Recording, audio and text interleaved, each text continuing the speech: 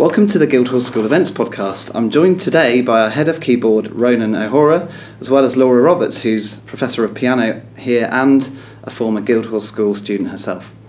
Alongside other faculty staff, they'll be performing at the James Gibb Memorial Concert here on Friday the 21st of February. So a very warm welcome to you both, and it's great to have you here, and thanks for giving us your time today. Ronan, we'll start with you. Could you tell us a bit about Jimmy? Who was he as a performer, and what did he mean to the school?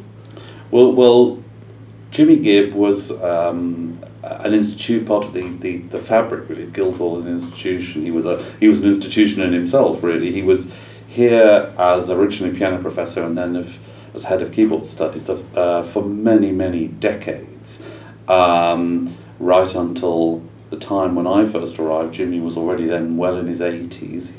He'd stepped down as head of department a few years before, but was still very active as a teacher, as he was for several years after I came. And even when he stepped down from Guildhall, he still retained an active teaching interest at the Purcell School. He was an enormously distinguished British pianist who had a major career in post-war British concert life, playing a considerable amount of front-rank important concerts here in this country, many internationally. He had a very successful recording career. He was very intimately associated with many of the leading British composers, and he was really one of the mainstays of British pianistic life.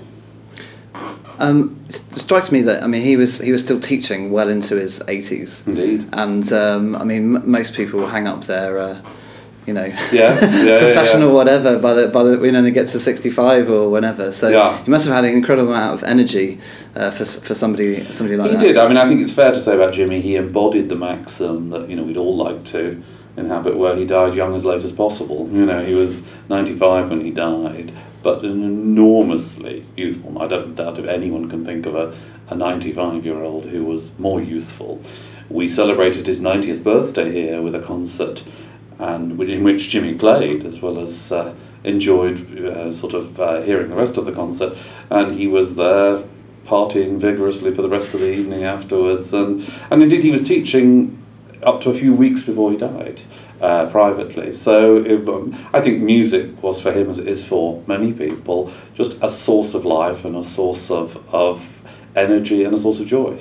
And in some ways, this sort of tribute, this memorial concert for him, and it's a shame that he didn't get to see Milton Court. Yes, that's true in a way. In fact, I was due to see Jimmy a few weeks before he died and was hoping to show him Milton Court. Sadly, the building was slightly delayed and wasn't yet ready to be displayed, as it were. So he saw the outside of it and was hugely impressed. And it's a nice it's a nice tribute to Jimmy, and a very fitting one, as someone who lived through many eras of the school, because he would have started teaching in the school long before it came to its present home in the Barbican. And so to go on to the next phase of Guildhall's development, celebrating Jimmy's name, I think he'd have been very tickled at that. So Laura, you were here as a Guildhall School student. I don't know when, but have you got any sort of striking memories of Jimmy as a teacher or as a sort of head of keyboard here? Yes, definitely. Of course, he was an incredibly knowledgeable musician and a wonderful teacher. And something that really stays with me, though, is just how gregarious he was, and how he was always inviting the students round to his flat and throwing these wonderful parties. He was a fantastic cook. And he had a very bohemian flat, didn't he, in Camden, with wonderful Moroccan pottery in the kitchen. He was a great fan of Elizabeth David and Jane Grigson, and he would grow all these herbs on his rooftop terrace. And we would stay there till late in the night in the summer, having these wonderful meals, which I think was lovely for all the students who were coming from abroad and all that. And you could see that his whole life was about music, because when you walked into the main part of the flat, his pianos and his dummy keyboard and all his books about music just took the whole flat up, basically. But I think he was also somebody who really got the bigger picture. He, you know, having lived through the war and the 30s and everything, he was very socially aware and very committed to social equality. He was very, very proud of the fact that he'd taken part in the Cable Street battle when Oswald Mosley and the Black Shirts walked into the East End to, you know, against the Jewish community there, and Jimmy was one of the people who went and protested against that. And that was in the 30s, yes, wasn't it? Yes, that's right. I think he was very committed to that. I mean, just reading a little bit in his obituary in The Guardian, it said he's part of a generation whose career was stalled by active service in World War II. I mean, do you know what he sort of got up to during the war? Did he ever sort of talk about it or anything? Yeah, indeed, and I think Jimmy would be the first to say it was both stalled and to some extent enhanced by World War II. The reason I say that is that obviously he had the interruption, he was on active service, and with the inevitable interruption that entailed. He was also, and I use his words here, and words the way he was fortunate enough to be stationed in Berlin at the end of the war when the Allied forces had taken control of Berlin.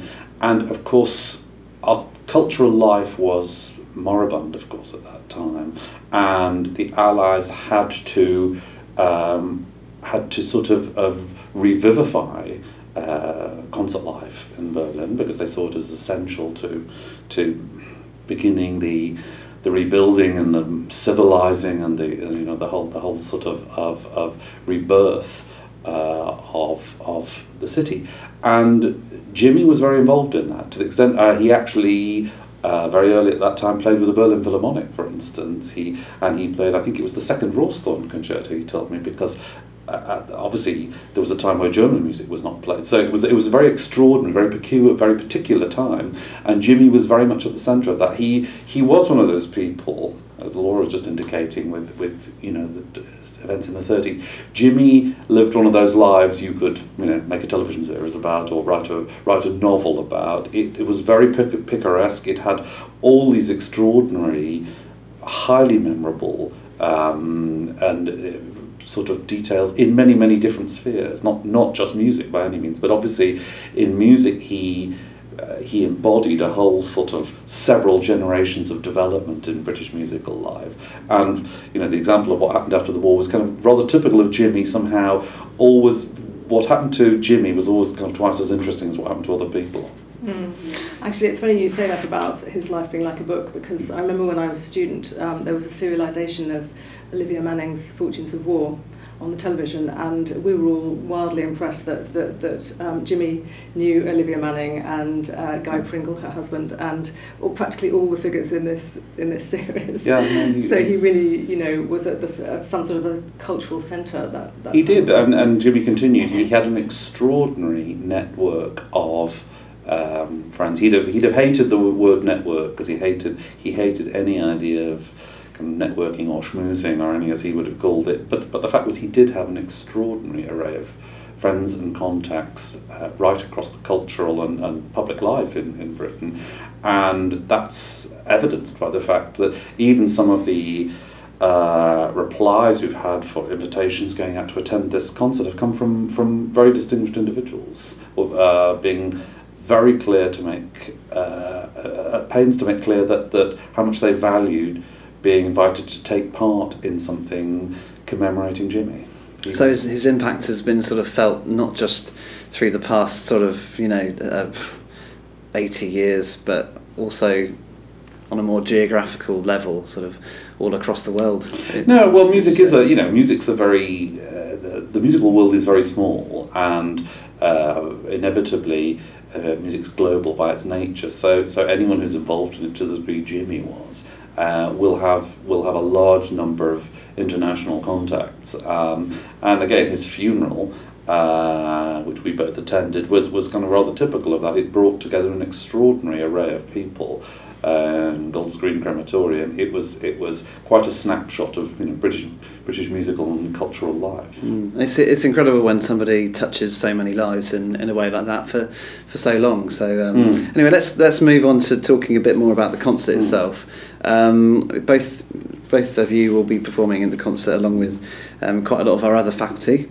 Can you tell us a bit about the choice of repertoire and whether that was to do with Jimmy's tastes or anything like that? Well, it was a balance of a lot of things. The concert is beginning and ending with Schubert duets, which is very much a kind of homage to Jimmy. These works were absolutely central to him. Schubert as a composer was perhaps the most central composer for Jimmy in his sort of affections and estimation.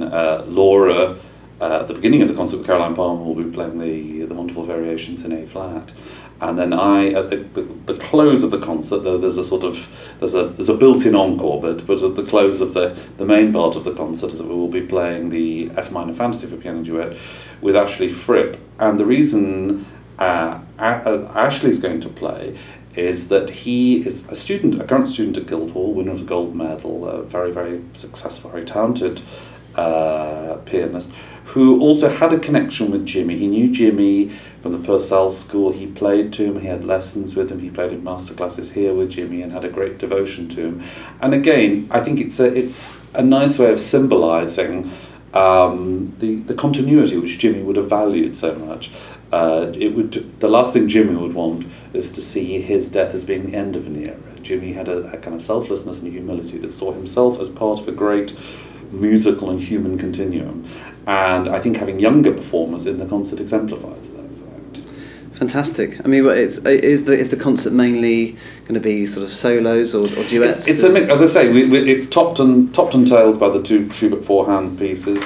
There is a solo performance of Liszt by a current student, Anna Glogava, who's the current holder of the James Gibb Piano Scholarship.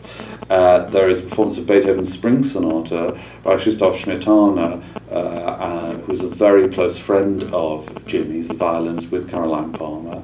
There's also some Albéniz, some pieces from Iberia being played by Peter Bithell, a piano professor, again another very close friend and colleague of Jimmy's, and a group of songs by Adrian Thompson, another close friend of Jimmy's, accompanied by Lada Balasova, who Adrian's wife actually studied with Jimmy. So there are a lot of different types, and the sort of built-in encores I mentioned, which I think it's not giving too much away about the concert to say that Adrian is going to sing, for want of a better word, a serious group songs, including some songs by English composers that Jimmy had a personal association with.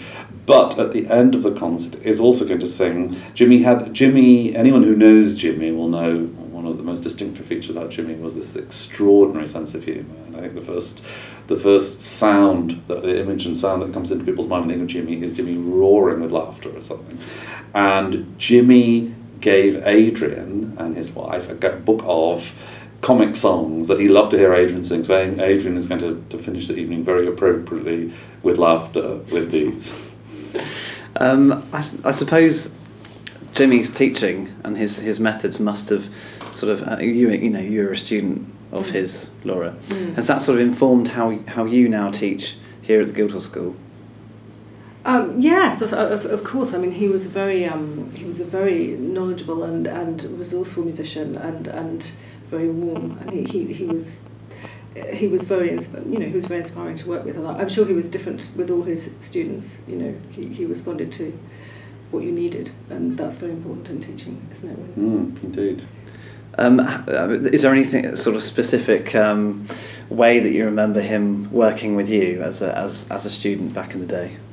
Well, I think I just remember that whatever you were working on, he just was very intensely passionate about it. You would just feel that he was very involved with what you were doing and incredibly supportive, and that you were kind of going on a journey together with this work.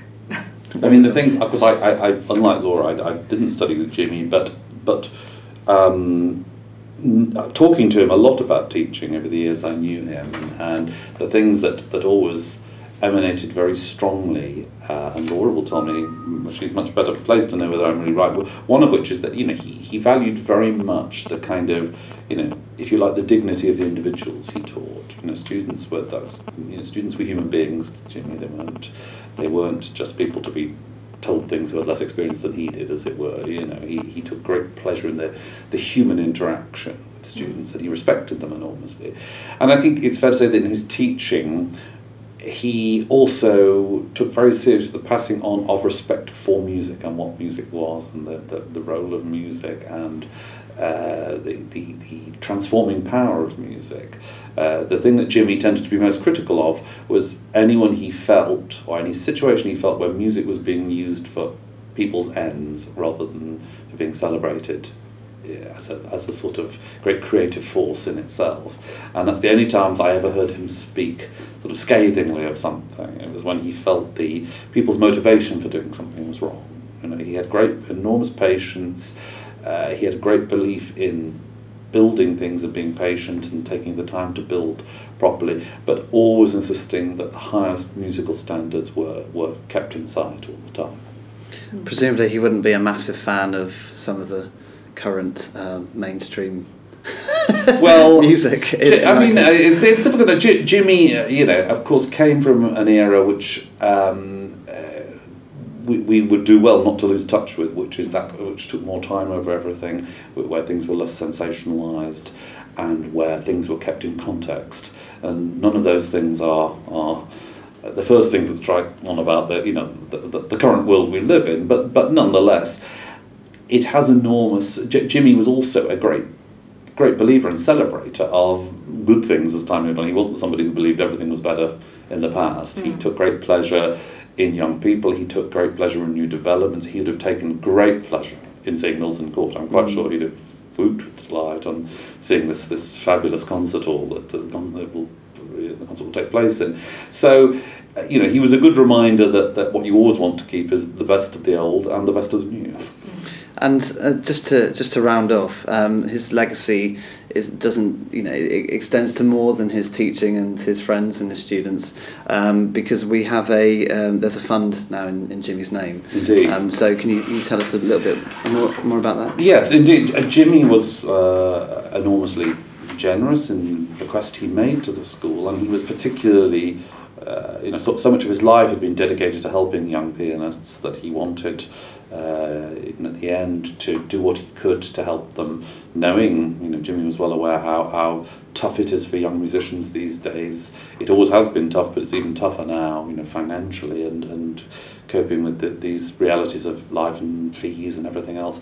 So one of the the main reason for doing the concert is simply to celebrate Jimmy's life and work and the impact it's had. It's also a thank you for his generosity, which continued absolutely to the end, and a chance to. That's why it's very good that Anna Gogava, for instance, the current student who is a beneficiary of that generosity, is taking the platform, because generosity was typical of Jimmy as a person, and in funds he's left to help to endow piano scholarships, it's a great kind of testament and memorial to him.